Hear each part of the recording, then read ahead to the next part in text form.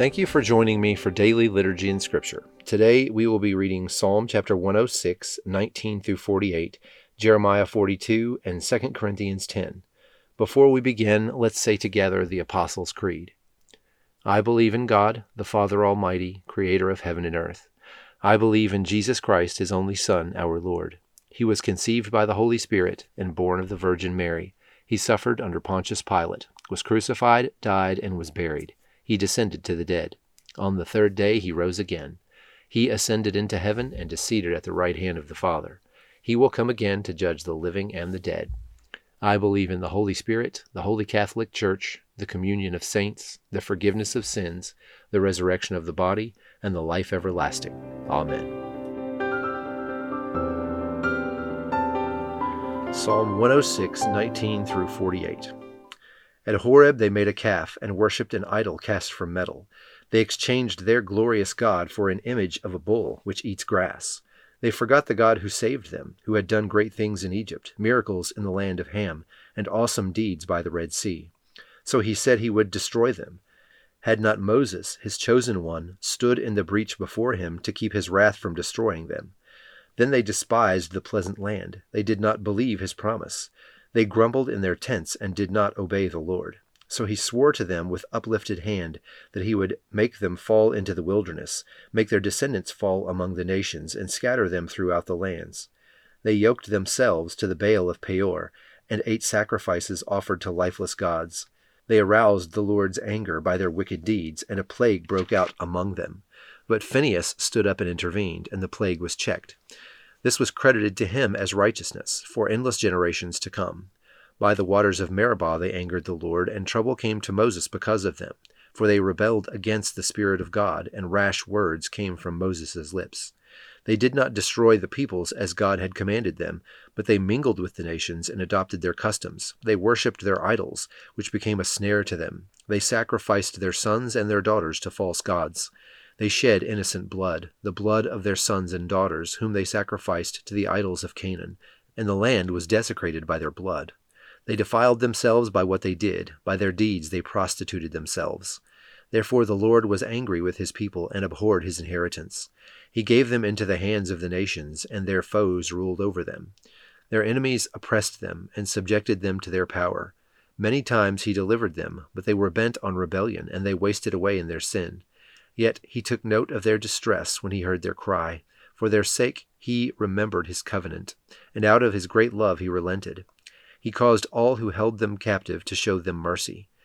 Save us, Lord our God, and gather us from the nations, that we may give thanks to your holy name and glory in your praise. Praise be to the Lord, the God of Israel, from everlasting to everlasting. Let all the people say, Amen. Praise the Lord. Jeremiah chapter 42.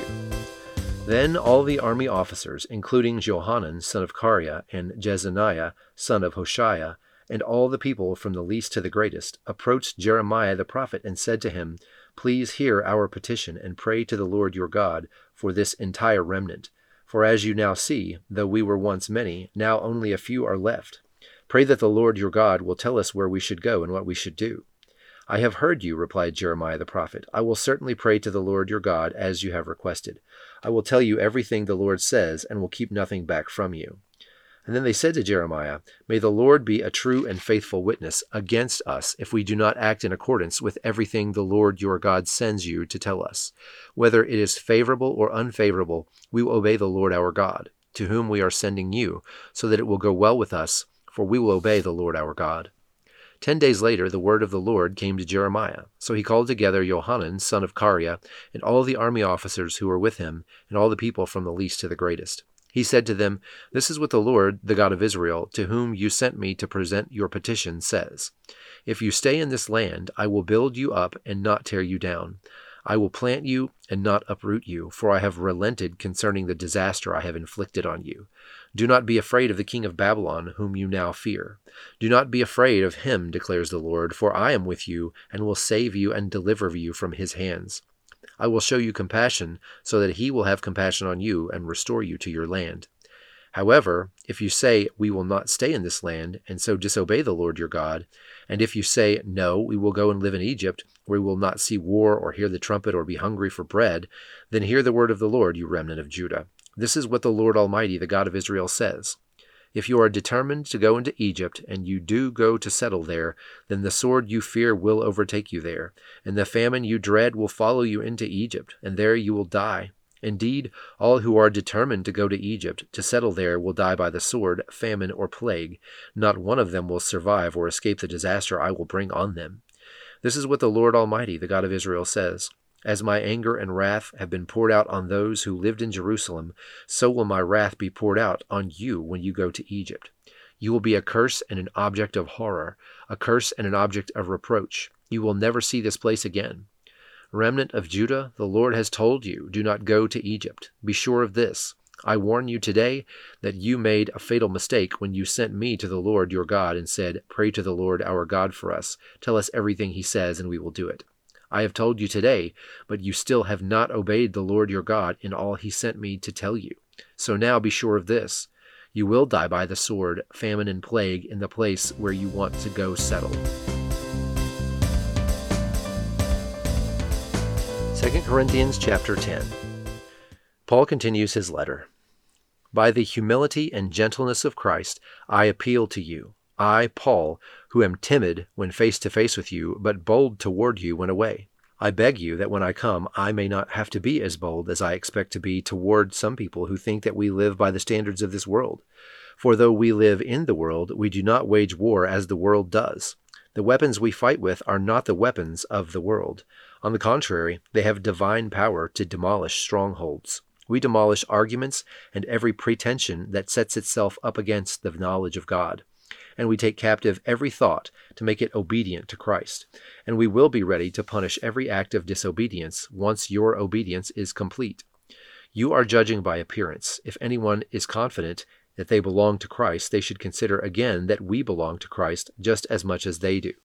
So even if I boast somewhat freely about the authority the Lord gave us for building you up rather than tearing you down, I will not be ashamed of it. I do not want to seem to be trying to frighten you with my letters. For some say his letters are weighty and forceful, but in person he is unimpressive and his speaking amounts to nothing. Such people should realize that what we are in our letters when we are absent, we will be in our actions when we are present. We do not dare to classify or compare ourselves with some who commend themselves. When they measure themselves by themselves and compare themselves with themselves, they are not wise. We, however, will not boast beyond proper limits. We will confine our boasting to the sphere of service God himself has assigned to us, a sphere that also includes you. We are not going too far in our boasting, as would be the case if we had not come to you, for we did get as far as you with the gospel of Christ.